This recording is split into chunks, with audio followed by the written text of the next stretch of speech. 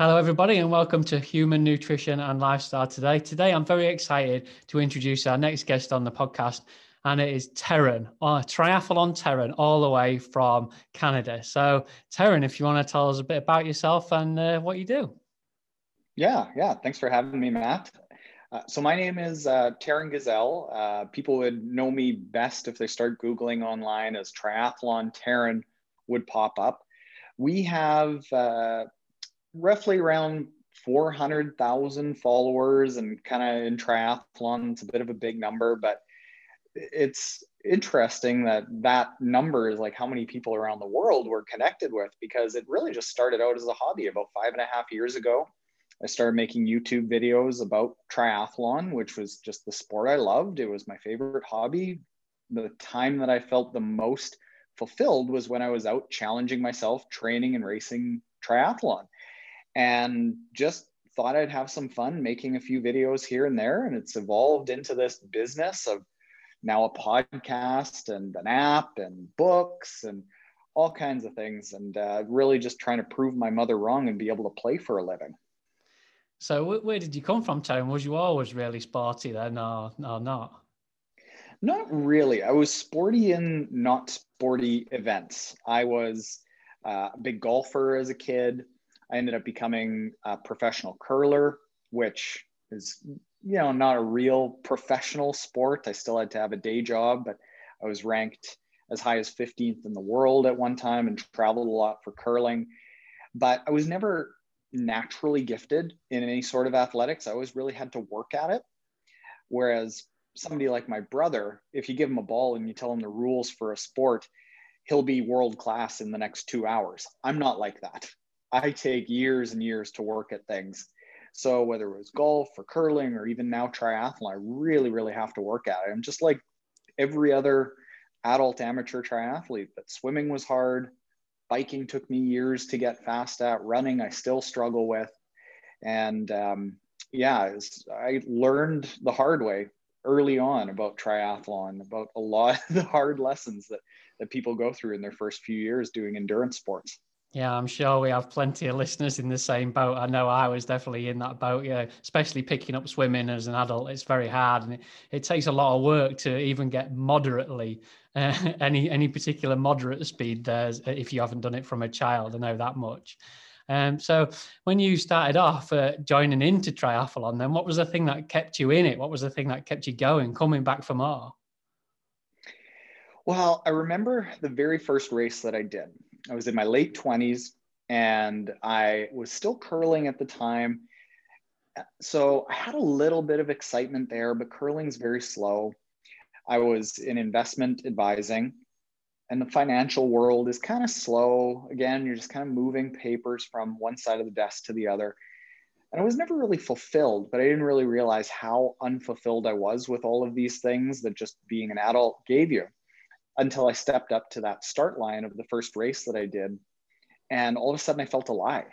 I felt that feeling of nervousness, of something that was important, that I wanted to do well at, something that I was going to be challenged by, something that I didn't know the outcome of before I showed up. And I never felt that. It had been years since I felt that bit of excitement, because you don't feel that at work. You don't feel that sitting in traffic.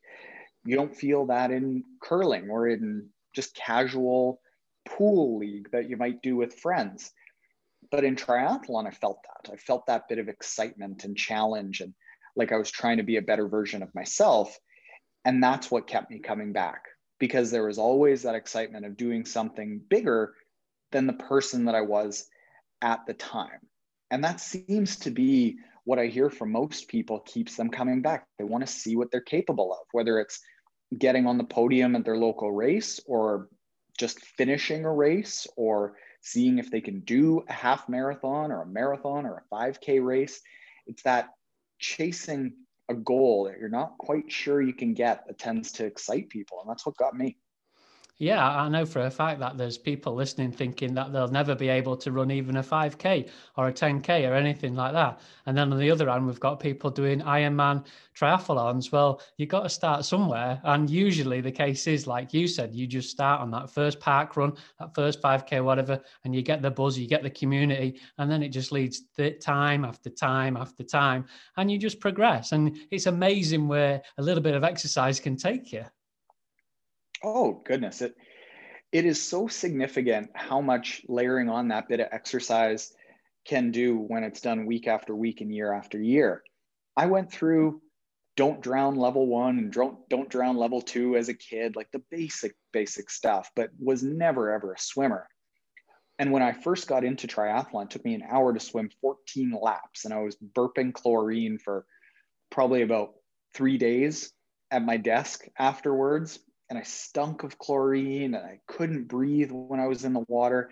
And I had no idea how I was going to be able to do just the 300-meter swim that I had to do in the race that I was entered in.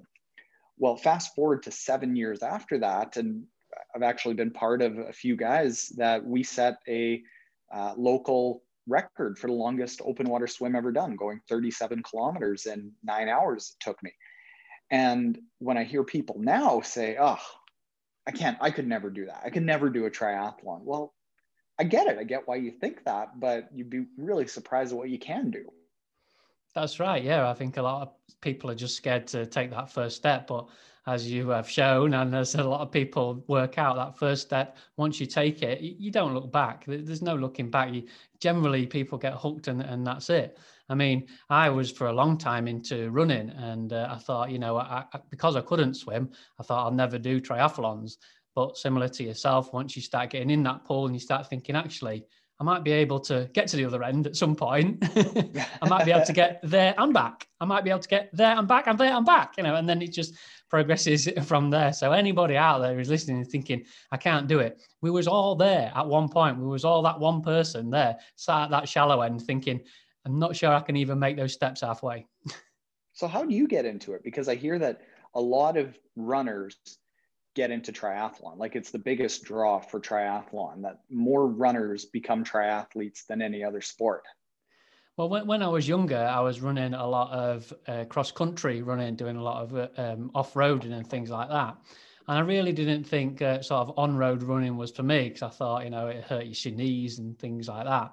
But I got in touch with a friend who said, no, come with us onto the road. I'll get you some proper trainers, not some off-road trainers. I'll get you some road trainers and come with us on the road and see how much you enjoy it. And I absolutely loved it. I absolutely loved going faster, for one, because off-road, I was, you're wondering where you're putting your feet and all this, and going over stiles and going over fences and muddy fields and getting caked up. And then when I got into road running, I was like, actually, I really, really love this road running. And I got a kind of a sense for speed. And then the same friend actually said, well, if you like speed, if you like going fast, get on your bike and we'll show you. We'll show you how to bike. So of course I was hanging out the back and he was towing me along the first few times. But then after that, I, got on the bike and like you say, went a couple of miles down the road and thought, once I got home, I thought, I can go further next time. And then just went out more and more with him and hung on more and more until I was up at the same pace of him. And he's like, you're doing really, really well. You're keeping up. Why don't you, join us more often and come out more often? So I did. And then I was biking and then I was running.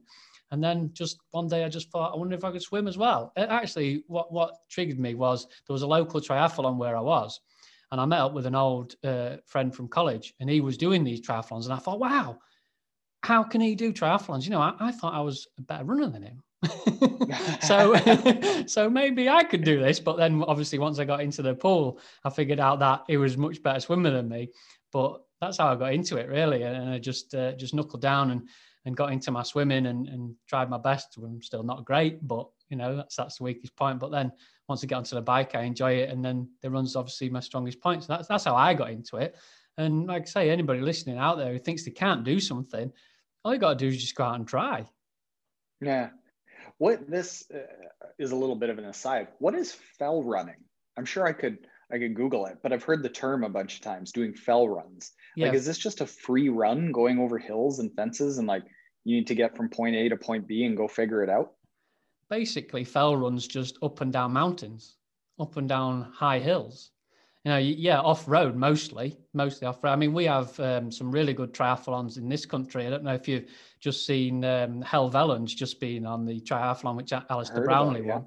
Yeah, that's got a fell run in it. It's mostly cross country. You have to even carry a backpack on your back in case the clouds come down and you can't see where you're going. You have to have a whistle and a torch and everything, because you go high up into the mountains. There's actually part of it at the top, which is called the struggle. And it's hands and knees job. You're not running. Nobody's running up there. I mean, Alistair Brownlee maybe stood on his feet, but a lot of people you see, if you've seen any footage of it at all, but if you Google Helvellyn and see some videos, you can see actually professionals scrambling up on hands and knees. It's proper serious stuff. So if you're thinking about fell running, it's good. I mean, it's good for your strength and good for your core and good for all your stability muscles that you've got. If you really want to get to the next level in running, then go out and do some fell running. That's where all your little micro adjustments in your ankles and your knees and everything will help you there. Oh, I agree. I love trail running. We don't have too much of it here, but like hills and being out in nature and just running kind of like when you're a kid, I find that so fun. That is so, it's like youthful. I mean, there's biking, which is very, very similar to when you're a kid. It's still fun when you're 40 as when I was 4, but running on pavement and in road races isn't nearly as fun as running when you're a kid. Oh, I'm looking at the pictures right now. See, this looks like a blast. Yeah, this is like running when you're a kid. Just here, go for a distance. And well, that's it. When I was talking about it, I mean, I'm looking at you on the video now. When I was talking about it and I said scrambling on your hands and knees, you did the biggest smile ever. You fancy a bit of that. Yeah, well, that's what I'm looking at. I'm literally looking now at the picture of Alistair Brownlee, who runs 3-minute kilometers. And he's hiking up with a backpack on and he's scrambling up on his, well, he's got one hand down. Not oh, well, there you go. One hand. Alistair's good enough to just do it with one hand. Everybody else does it with all fours. Oh, that's cool. I'm going to do that. We just need some hills here. Yeah. Well, go out into the Rockies. There you go. They're near to you, aren't they? Yeah, you can go in there, do some. Yeah, it'd be a while to get there. We're a long way away. The joke here in Winnipeg, Canada, is that you can watch your dog run away for 3 days. That's how flat it is. All right, I see. So yeah, no fells around there then. No, none.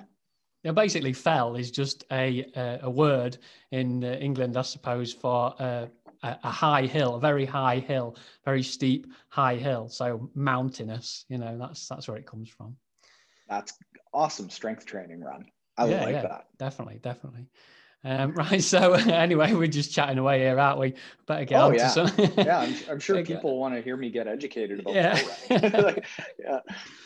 I know recently, actually, I've been keeping up with you recently, and I know you've been doing a lot of Zone 2 training, a lot of kind of on the lower scale, the lower intensity training. And lots of people struggle with Zone 2 training simply because I think they think it's not really training. It's kind of going out and having a laugh, not really doing anything, not training.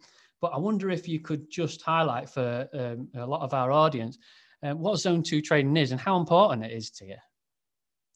Yeah, well, Zone 2, I think, is one of the best things for overall health and high-end performance. It's kind of the real secret sauce that allows people to endure, essentially, allows people to function really well.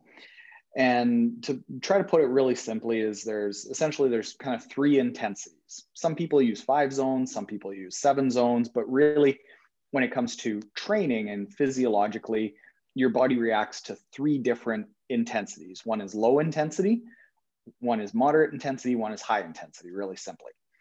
And the low intensity stuff, the Zone 1, Zone 2, if people are looking at a 5-zone system, this is the stuff that builds mitochondria. And mitochondria is what actually produces energy in the body. It's what takes our glucose and our fat and our air and turns all those inputs into actual energy. And the mitochondria are always working. Most adults, because we're not constantly active, we don't have a lot of mitochondria because we're not constantly training and walking around or farming or doing all these things we were evolved to do. So when people end up starting to do low intensity running, their heart rate shoots through the roof because they just don't have a lot of mitochondria to actually make that energy. They need the heart to pump a lot more to actually make the energy.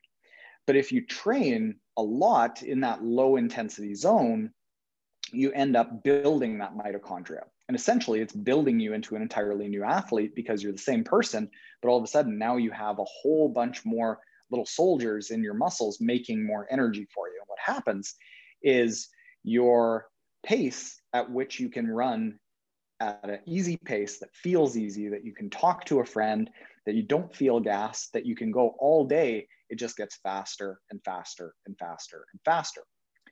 And why it's so important to train roughly in a course of a year, about 80% of your time in this low intensity zone is because at higher intensities, your body builds up a ton of lactic acid and a lot of stress hormones and a lot of things that cause people to be injured, sick, lose motivation, feel sore, all these things that people associate more with normal training. Well, those things that they just associate with normal training are signs of your body saying this is too much. So fact of the matter is that the real secret sauce that allows you to basically set the tone for what potential you have is the zone 2 training, because that determines how much energy you can produce.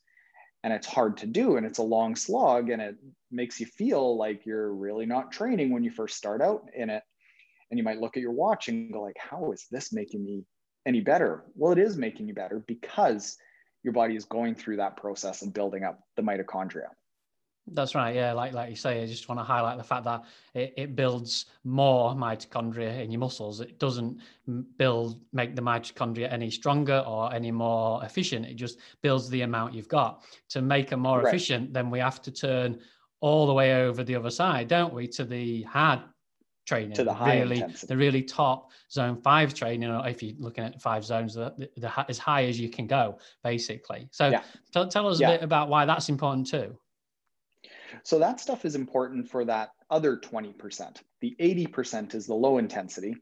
And if you're looking at, say, a 5 zone system, we're talking zones top of zone 4 and zone 5. If you're looking at the 3 zone system, it's just that third high intensity zone. That's what takes the mitochondria, makes it more efficient, makes it more useful. It refines it, turns that engine, whatever engine you're starting with, into something that can function more efficiently and better. And the thing about that is kind of self-regulating is because it's so very hard, rarely do you ever have to worry about training too much in the high intensity zone because it's so hard that you can't do it for very long. Where people get caught up is that moderate intensity zone, basically that middle zone, zone 3 if you're using a 5 zone system, zone 2 if you're using a 3 zone system. It's that moderate intensity, that zone that actually feels like exercise, where most people spend most of their time. That's what does the damage. That's where you can stay there for hours and hours on end. You can go for a 6-hour bike ride in zone 3, and you're going to do a lot of work, and you will build some mitochondria, but there's a lot of downsides to it because you build a ton of lactic acid. You build a lot of stress hormones. It takes you 4, 5, 6 days to recover from those instead of 3 hours. Now, it's still important to spend some time in that moderate zone, but it's got to be dosed really, really carefully. Yeah, that's great. It's still important to touch in that zone because maybe some people who are doing long endurance races and things like that will actually be functioning in that zone for a lot of the time. So it's good to actually train and be in that zone sometime. But I would say, like you, the most of your training needs to be low intensity. And that's why we say 80-20, 80 predominantly low intensity, and then 20, if not 15, right up in the high intensity, and then that little bit of 5 just to refine the central zones of zone 3 if you're using a 5 zone system. Yeah, exactly. Like I like to use that moderate intensity when you start getting close to races, really just to refine your race pace and starting to train around that zone 3. With that zone 3 if you're using the 5 zone system, zone 2 if you're using basically just moderate, the kind of hard stuff. That's where most people race. And doing a little bit of training right before a race in the 2 to 3 months before a race to get comfortable at that is when you want to spend that time. Yeah, that's great. That's excellent. That's touched on that. A lot of people now will say, okay, so I'm training low intensity then.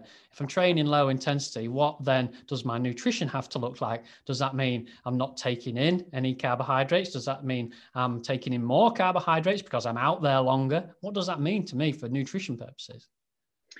Well, I am of the opinion that more athletes should take I don't call it a low carbohydrate approach, because I think when I say that, people hear keto and they start thinking, all right, well, if less carbs is good, no carbs is probably better. So I actually think of it more of a timed carbohydrate approach, where you can still have carbs. By all means, have some carbs, just time it when you need it. So for example, if you're going and doing a low intensity run, a low intensity bike, you aren't really needing a whole lot of muscle glycogen and carbohydrates to perform at a peak level. You have all of the fuel that you'll ever need in your fat stores. And because you're not performing so intense a level of exercise, you don't really need all of that. So what we do on teamtrainiac.com, which is our training platform, is we have an indication for every single workout what people should be taking. For the 80% of the workouts that are that low intensity, time your carbs after a workout. And what that teaches your body to do is it teaches your body to use both carbohydrates and fat as fuel. It just gives you a greater amount of fuel source. And then you come in, you have your carbs after, and then that teaches your body to soak up carbs and store more carbs. So you get the best of both worlds. If all you're ever doing is fueling like you would for a high intensity effort, where you're just carbs upon carbs upon carbs, which you need for high intensity, you're going to have your body trained to only burn carbs. And you're just going to run out of fuel when you start doing long sub-maximal races. It becomes really important for a half Ironman, a half Ironman, a full Ironman, a Grand Fondo, a trail run, an ultra run, something like that, where you're out there for 3 hours plus. That's when it really starts making a big difference. Right. So if you can train your body to make it function on its fat stores, make it burn fat rather than just burning carbohydrates the whole time, then you are going to last longer through the race. You're going to make sure you can go further and deeper into your race because you're accessing and using all your fat as fuel rather than relying on timed carbohydrates, which we've been told to do in the past. Certain things like, oh, you must have a gel every 20 minutes. You must have a drink of carbohydrates every single feed stop. But if you can train your body to burn your fat stores and to make sure you run efficiently on fat, then there's no need to really worry too much about the on-course nutrition, about all the nutrition you need in the race, because you're burning your fat stores. I'm not saying that the nutrition in a race is not important. We'll touch on that in a moment. Just saying, if you can train your body to be able to access those fat stores, then you are becoming a much more efficient machine. Yeah, and more than anything, in addition to efficiency, as far as having this huge access of fuel to access during a race, if you think of it this way, in most races, you're going to burn, just for easy numbers, around 1,000 calories an hour when you're working really hard. Most athletes are starting with around 2,000 calories stored in their body. And from most studies, we find that about 60 grams of carbohydrates, equaling about 240 calories, is what you can comfortably ingest and eat per hour. Now, you just do the math and you go for a number of hours, you're just going to run out of calories if all you're doing is taking that 240 calories. You just simply run out. Now, where does the rest come from? It can only come from fat. We're not getting it from air. We can't make it. The only way that we can make it is by burning the fat that's on our body. Now, if you have a high carbohydrate diet, you're going to burn roughly about 0.4 grams of fat stores every single minute. That's not enough to make up the difference. When you get up to being an efficient metabolizer of your body fat, you can get up to 1.2, 1.4, 1.6 grams of fat being burned every minute. And at that, then you can keep up to that 1,000-calorie burn every hour. So it's just simple math. And that's why you look on the side of a run course or a bike course in an Ironman, and at that 6-7 hour mark, it's just carnage. People are bonking. They're on the side of the road, throwing up because they tried to take on so many calories because they weren't feeling very good. They're walking, they're cramping, their muscles are failing them. So they've got this weird limp. It's all because their body is just saying, I'm out of fuel. I got to shut down. But if you've got this endless supply of fat stores that you can access, which you don't need to be changing your lifestyle that much to do, you just need to kind of time some carbs around your training, you can go for days, literally days on end. So would you say then, for people who are not training, for people who are perhaps the only exercise they do is kind of walking around the block with the dog or just going out for a casual meetup with their friends, would you say then that perhaps carbohydrates are not needed at all? I know you said about keto, and I don't advocate keto for anybody, but what I would say is that perhaps they could turn into being pure fat burners because they don't particularly need any carbohydrates to function throughout the day or to fuel any exercise. Yeah, that one's something that I'm still not too certain about. What I know better is fueling for endurance events. I know that about a third of the population out there tends to be younger, more heavy set males will tend to do better on a extreme low carb approach of keto if they are completely sedentary. But that leaves a good 2/3 of the population that it's questionable if they'll do well on it. So in theory, yeah, somebody who's not really burning any carbohydrates during the day doesn't really need them, but there are other factors at play. If you go strict keto, you might be messing around a little bit with your hormones and with appetite, and lots of other factors come into it. But in general, having a constant high carbohydrate diet isn't good for anyone. That's where you start getting into high levels of blood glucose constantly, which leads to diabetes, which leads to obesity, which leads to metabolic syndrome, which leads to all kinds of problems. So there is a happy medium between the typical Western diet of processed carbohydrates and keto. And I think somewhere in there is where most people would likely end up falling. That's great. I'm pleased you said that, because that's exactly where we come from here. We human nutrition and lifestyle, what I try to advocate for everybody is a nutrient dense diet.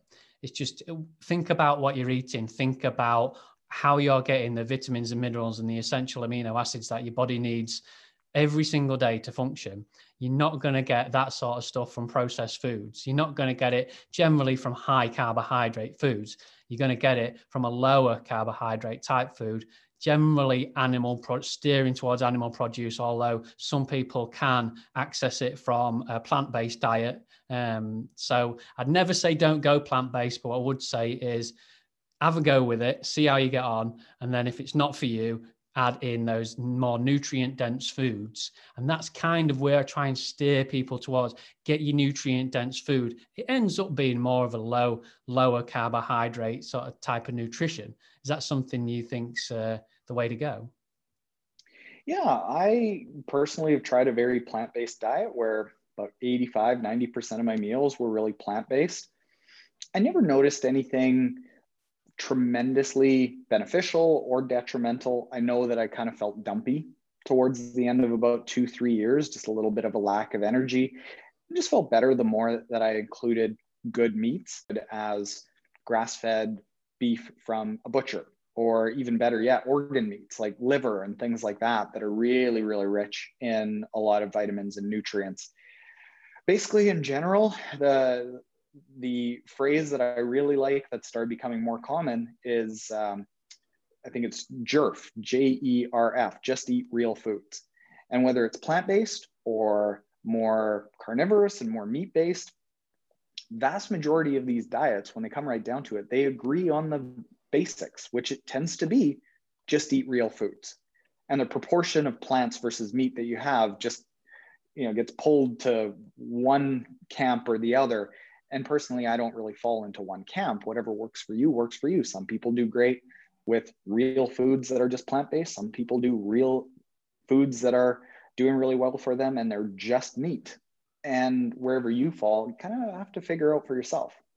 That's it. And I think obviously the training aspect comes in to that as well. If you are just strict carnivore or you are just strict vegan on either ends of the spectrum, then I think you have to really focus on it. If you're training on it, if you're exercising on it, then where are you getting things like your carbohydrates from on one side and your protein from on the other side? So it is a big spectrum there of people. I often talk about bio-individuality, and that's just that everybody's individual. I think if you manage to draw out a spectrum in your mind from something like vegan up to carnivore, keto carnivore, then find out where you slot in that spectrum there. And also, like you said, just eat real food. I mean, you can be a vegan nowadays and buy all these vegan friendly things from the supermarket, and there's still all processed foods, basically nothing in them any good. So I'm talking about real food vegans and real food carnivores. There's that full spectrum. Nobody should feel alienated from one end to the other. Just find out, maybe experiment. I have, and I know you have, like you just said, experimented from one end to the other. And I would say something like I'm smack bang in the middle now.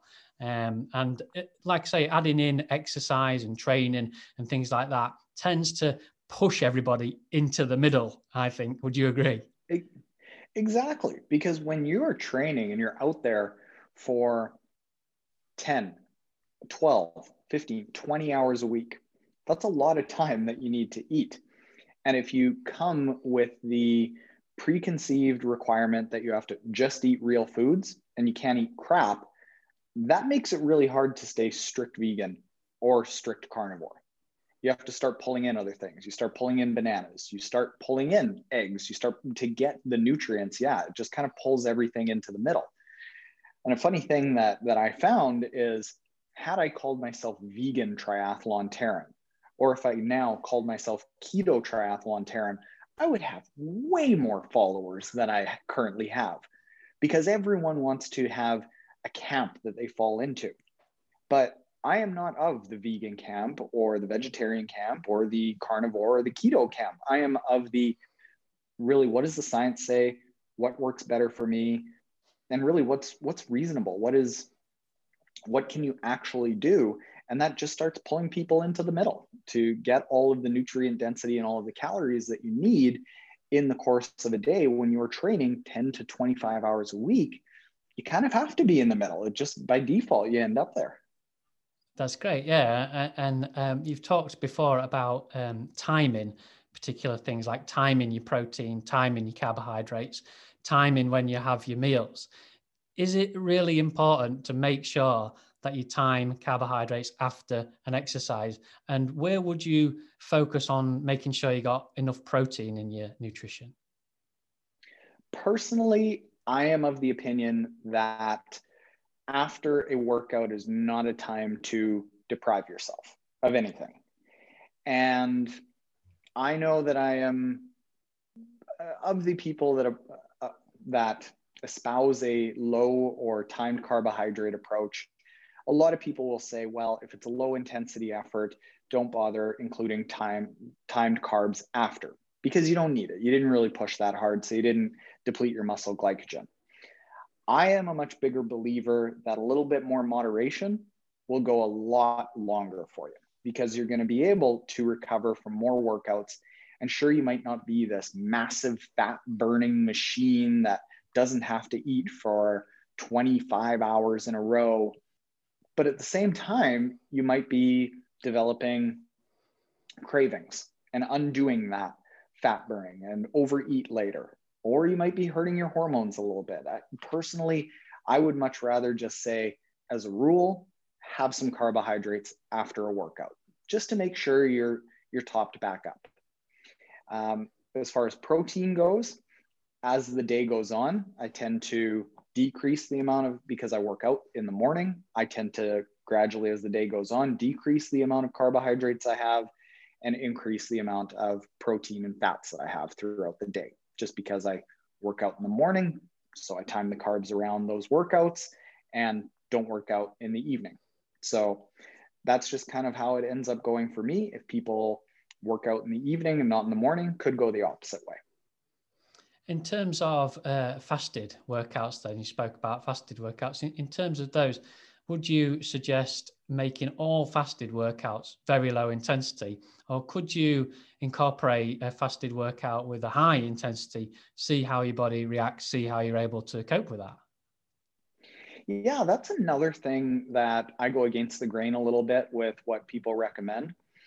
That fasted workouts will have probably the best effect to train your body to access fat as fuel. However, a lot of studies just support that having fat and protein and reducing your carbs, but still eating calories before a workout have almost as good, if not an equally good training effect as a fasted workout. So when I look at it and I say, all right, well, if they both have nearly the same benefit, or the benefit of one is basically negligible, and it's kind of debatable if fasted workouts are that much better than just workouts that are carb restricted. But the fasted workouts do have a potential downside. And personally, what I experience is I am ravenous for days after a fasted workout, that I just say, you know what, the juice isn't worth the squeeze, essentially. The risk isn't quite there. So I'm not a big proponent of fasted workouts, even though I know that some people do really well on it. I just kind of look and say, you know what, I would rather keep people healthy and recommend something that I know is going to work for more, if not all people. And if that means that they don't become a fat burning machine in 3 months and it takes 9 months instead, I'm okay with recommending that. Brilliant. Yeah, I'm of the same way of thought there. So I tried to touch on it a bit earlier about race day nutrition. So let's say we've become fat adapted, we're a fat adapted athlete, and we don't really touch carbohydrates much during our workouts, and we always fuel with carbohydrates, real food carbohydrates, after our workouts. So we're doing a triathlon, an Ironman, we're in the middle of the bike. What's our race nutrition looking like? Well, that's funny because when people were seeing that I was doing this more timed carbohydrate approach, again, they hear keto, they think that I mean keto, and I lay out my race nutrition for a half Ironman or an Ironman, and they hear that I drink about 1 liter of Coke in the run, and I'm having all these goos and chews and all these carbohydrates and processed foods. Well, when we are working at our absolute maximum in a race, we need a couple of things. We need something that tastes good. Carbohydrates taste delicious. So we need something that we can stomach, and the easier something is, the better something is to our mouth, the easier it's going to be for us to get down when we're working at a really high effort. We also need those carbohydrates. We can't just go on fat. Just the same way that we run out of fuel if we only have carbohydrates, we can run out of fuel if we only use fat. So we've got to have both. Carbohydrates break down a lot quicker. They don't sit in our stomach as long as protein and fat does. And I tend to use gels, chews, bars. When I'm on the run, I prefer using Coke, because Coke is the same all around the world. And I know it's going to be on course, and I know it's going to work for me. So the concept that tends to be supported by studies, by athletes that we work with, by just about everyone who actually tries it, is to train low. So train with lower carbohydrates to train your body how to access fat as fuel, and then race high. So you race with all the carbohydrates in the world, carb load the day before, maybe carb load a couple days before if you're doing a full Ironman or an ultra endurance race to get those carbohydrate stores topped right up, and then have carbs during. Somewhere around 40 to 60 grams of carbs per hour seems to be about the sweet spot. I know some people do well when they mix glucose and fructose and can get up to about 90 grams of carbs, but fructose can basically rip apart a stomach, and a lot of people end up having problems with that. I know some nutrition companies are starting to come out with 120 grams of carbs per hour products. And there just isn't a whole lot of science to support anything beyond 60 grams of carbs is easy for most people to tolerate. So carb up. That's your time to have all the gels and chews and sugary things and bars and Coke that you want. Yeah, right. So save your carbs for race day. I'd just like to go a little bit against your grain there and say that. How dare you? I am out of here. And just say that I believe you could complete an Ironman on fat alone, just burning fat. I believe your body does have enough calories to do it. I believe you could complete any type of ultramarathon. The science would say you could do it, but to do it to your best ability, that's questionable. I think you need, if you want to go into the race and you want to do your PB, you want to get into the top in your age group, you want to put out the best performance you possibly can. Let's face it, who doesn't when they're going into a race? You need those carbohydrates to push you beyond where your fat stores can take you. Because I have had in the past people say, look, I can do it on my fat stores. And I believe they can. I believe you can do it on just your fat stores. If you've trained that way, if you've trained not to take in those carbohydrates, those gels, I believe you can do it. But are they getting the 100% out of themselves that they possibly could? Exactly. And I would argue no.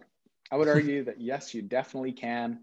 Pete Jacobs is a former Ironman world champion who has gone full carnivore because he's got some allergy issues to plant-based materials.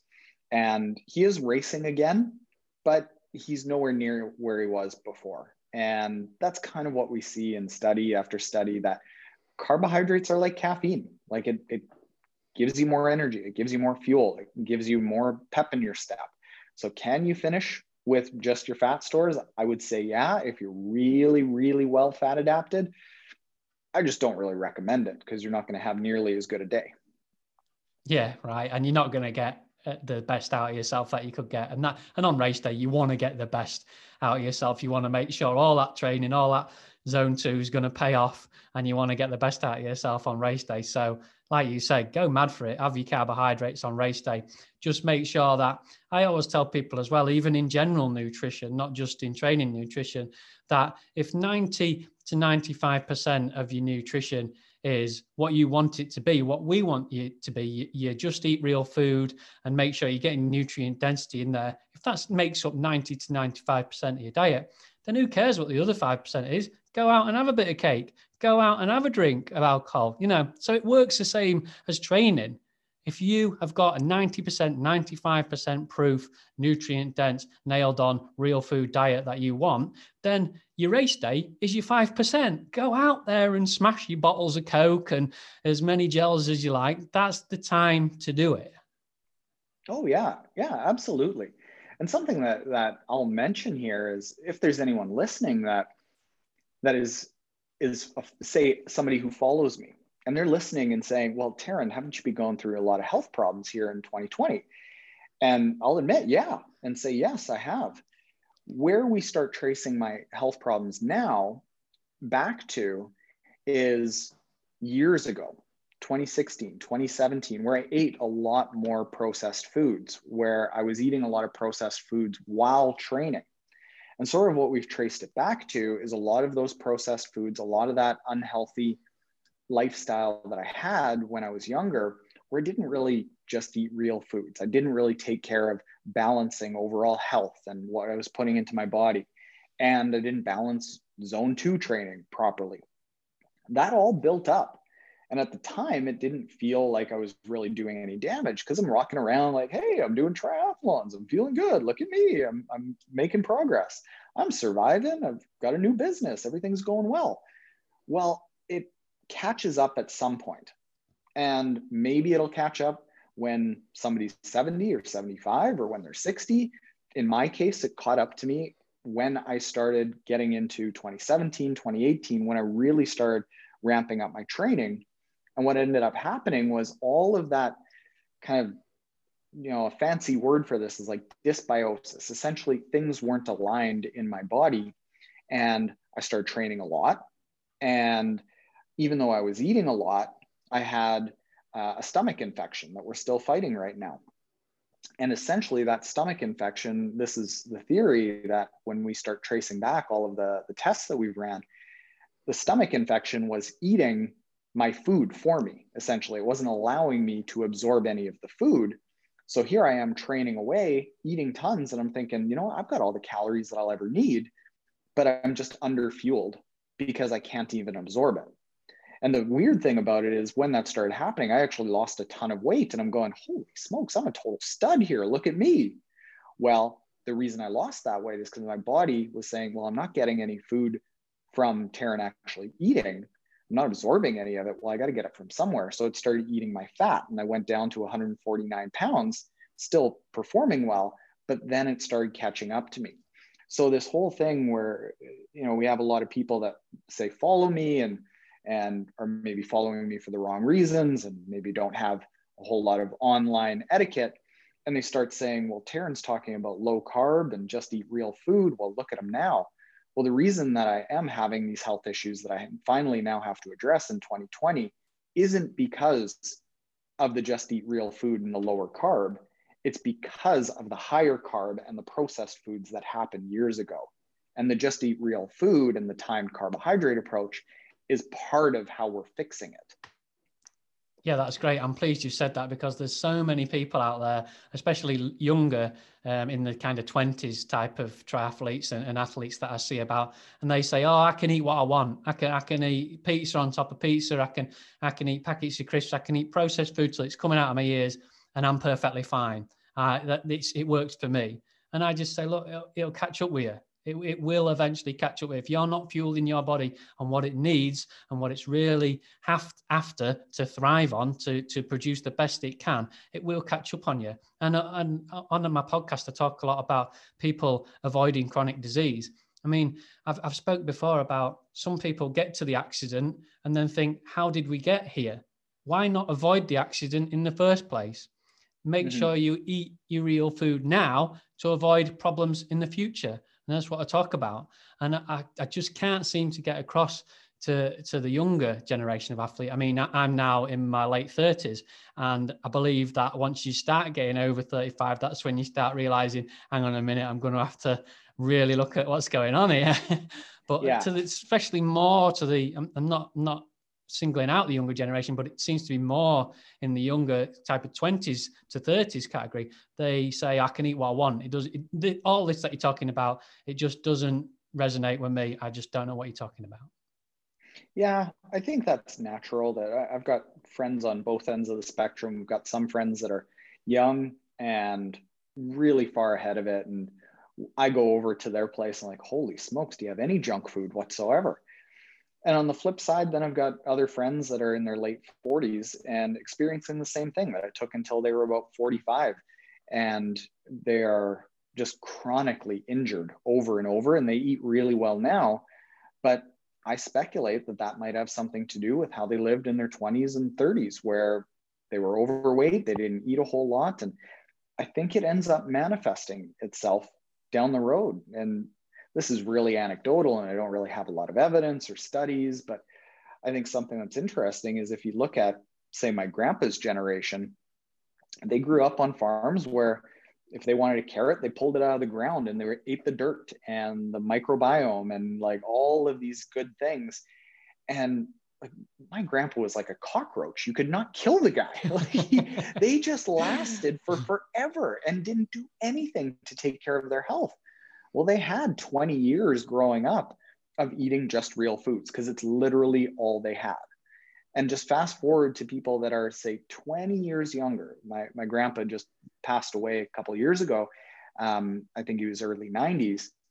And you look at people that are maybe just 20, 25 years younger than him, where processed food started coming in. Well, that's where you start getting the heart disease and the diabetes. But like that 90 years old, or like that really old generation that they aren't around a lot. You just hear so many stories of them being so hardy and living for so long and still being like having that old man farmer strength still when they're 85 and like could crush your hand with a handshake. But the younger generation is falling apart. And that's, it's kind of anecdotal and I don't really have a lot of evidence, but it's just something that I think about, that I wonder if it's because they paid the price of good health or they paid the cost of good health when they were younger, and it carried through their entire life.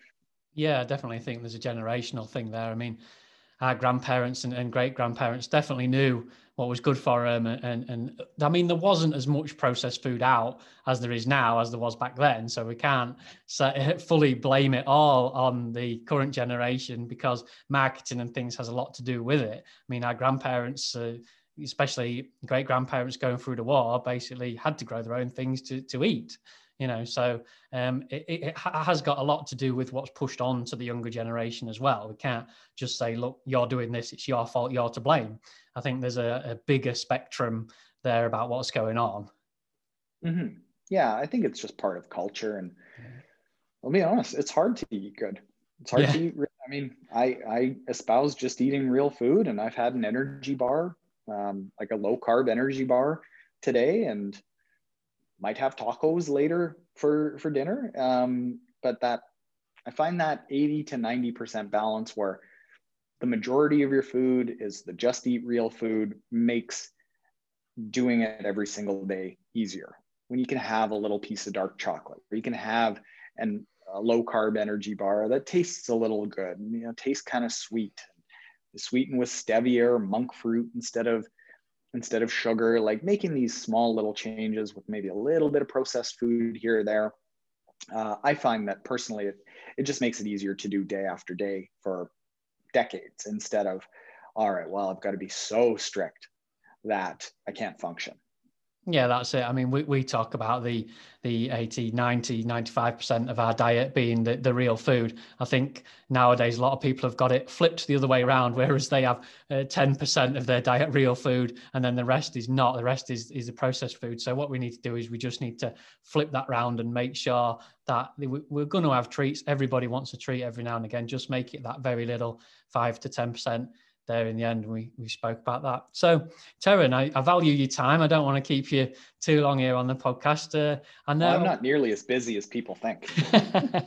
One thing I wanted to ask you was, I do follow you, and I have been looking on your YouTube and your Instagram things, looking for clues whether or not you're still training to go to Kona.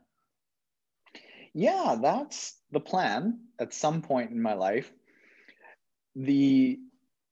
The plan that I've got right now is I'm committing to just focusing on health for 2020, still going through fixing up my stomach. And just before this call, I was getting a little treatment, and all things are trending in the right direction. Actually, I have a call with the functional medicine doctor that I'm working with in 2 days. And things seem to be going really well, seem to be getting over that stomach infection. Weight is moderated in a kind of a good place right now, but I want to just commit to following that protocol until the end of 2020, because there's no racing. So it doesn't really make a whole lot of sense to go and try to turn myself inside out and train for nothing. At the end of the year, I want to retest hormone levels and see if the stomach infection is completely gone, make sure my digestive tract and the entire system and all levels of nutrients and brain function and everything is just going really well. So I'll do that at the end of the year. And if all systems are go, I'll start training again to try to qualify for Kona.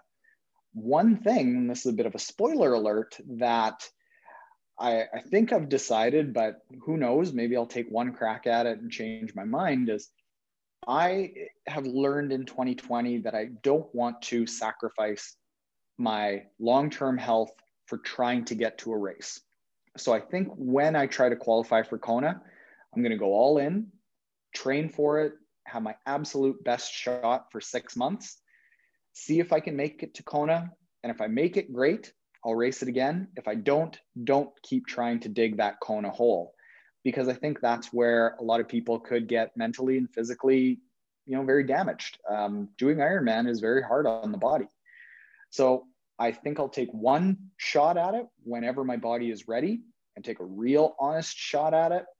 And if I don't make it, I don't make it. I move on and still do triathlons, but just don't do it with the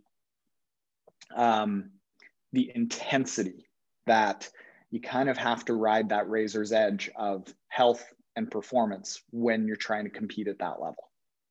Yeah, great. I admire your goal to put in the work and go for it. Maybe I might get there one day in the, I don't know, 80s, age 80 category or something if I'm still Me going. too. Maybe I'll come back. Yeah. But yeah, my focus is on longevity as well. I know a lot of people jump straight into triathlons and the first thing they want to do is an Ironman. Say, all right, I've done a sprint triathlon, right? I'm going to jump and straight in to do an Ironman. Well, my kind of thinking is let's make sure your body can function first, make sure you can go through the stages. That's why there is Olympic triathlons. That's why there is half distance triathlons, work your way up all the way. So far, I've only done a half Ironman last year. I was planning to do another one this year, but obviously it fell to bits. So I'm planning just to be in the game for a long time. So there's no rush for me to get there. A lot of people just want to smash the body to bits and get there and do the first one straight away. So I admire the way your approach to that. Well, thanks. I find that in my experience, half Ironmans right up to there, you can compete in year after year and it's not too detrimental on the body. Or single sport endurance events, even if they're like stupid, are easier on the body. Like I've done a 37-kilometer open water marathon that was, by all accounts stupid. But it's way easier on the body than swimming, biking, and running for an entire day.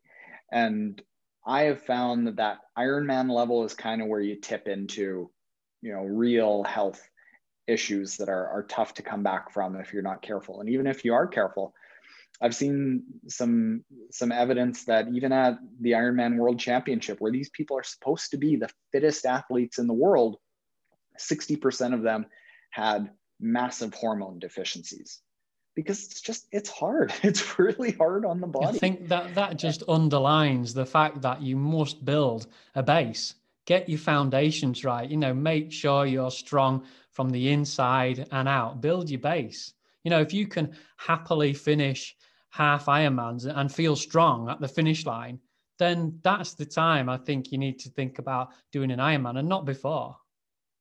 Right. The goal that I set for myself, and it's different for everyone, is before I stepped up to a new distance, I wanted to feel like I was more in control of the previous distance than it was of me. I wanted to feel like I wasn't just racing a sprint distance race, or I wanted to feel like I wasn't just finishing a sprint distance race and surviving it, that I was executing that race. And that's when I moved up to Olympic. And same sort of thing when I moved from Olympic to half Ironman, then half Ironman to Ironman. But I fully respect that Ironman is a very fun thing to try to train for and a fun goal to set. So if people want to go for Ironman, I'm totally fine with that. You just need to be very cautious and respect that it's a big task. Yeah, and that's the ethos to take away from it, I think. So if there was one thing you could say to everybody listening, one thing that you'd hope they'd take away from this podcast today, what would that be, Terran? That's a really big question. Interestingly, I haven't been asked that in this year yet. And I think this year changes how I answer that. And it's that no matter what you're doing, I am now of the opinion, after having a year to see how the world has reacted without races, it's to do whatever you're going to do, whatever task it is, whatever goal it is, whatever sport it is, do something because you're doing it for you. And when you start getting to that point of thinking, well, I've got to do a race or I've got to do my training, and you're not saying, well, I get to do this, I want to do this, that's when it starts getting into maybe you're not doing it for yourself. And I find a lot of people this year are starting to think more about what can they do that they enjoy, that's for them, that they aren't just trying to keep up with what they think they need to do. Because when it comes right down to it, we're all just a bunch of adults that are trying to play endurance sports, and it's just a game and it's supposed to be fun. So keep it a game and keep it fun. And whether that's a trail run or a Grand Fondo or a fell run or an ultra marathon or an Ironman, whatever it is, be excited about it. Exactly. That's absolutely brilliant. What a great answer that was, considering I didn't run the question by you beforehand and just sprung it on you. That was a great answer. And I think it also applies to people, not only athletes, but people in general. just look after yourself. Do what you want to do. Just make it's just for you. If you want to change your nutrition, if you want to nail down, you want to feel better, do it because you want to do it. Don't do it because you're listening to us and we're telling you what's best. Do it because you want to do it. And I think that's a great message to get out there. Yeah. Hopefully. Yeah. Hopefully people go into some races that they're jazzed up about next year. Yeah, hopefully. Let's hope there are some races to go to, Terran. Yeah, exactly. So thank you very much for your time today, Terran. Where can people find you and where can people follow you if they want to hook up? If you look up Triathlon Terran, Taren, just about anywhere online, all the social medias, all the Googles of the world, there aren't a lot of Triathlon Terrans out there that I'm competing with, so we'll be the only one that pops up. And you have your own podcast as well, right? Yep, podcast, YouTube channel, some books out there. We make it pretty hard to ignore us online. Thank you very much for your time today, Terran. Yeah, thanks for having me. This is fun. That was great. Thanks to Terran again for joining us at Human Nutrition and Lifestyle Podcast. I just want to pop on the end here a little summary about what we said, just so that you're clear on everything that Terran talked through and everything that we had a little bit of a conversation about. I'm pleased Terran shared his health problems that he's having here in 2020 because, as he says, it's due to having bad nutrition in the past. If you're eating a high-carb diet with processed food, it's just proof that it will catch up with you in the end. 2 years, 3 years, 20 years down the line, it will catch up with you. It's doing things to your insides that you cannot see and you cannot feel. Eating processed foods containing bad vegetable and seed oils, high amounts of linolenic acid, which we talked about on earlier podcasts, it's just a slow poison.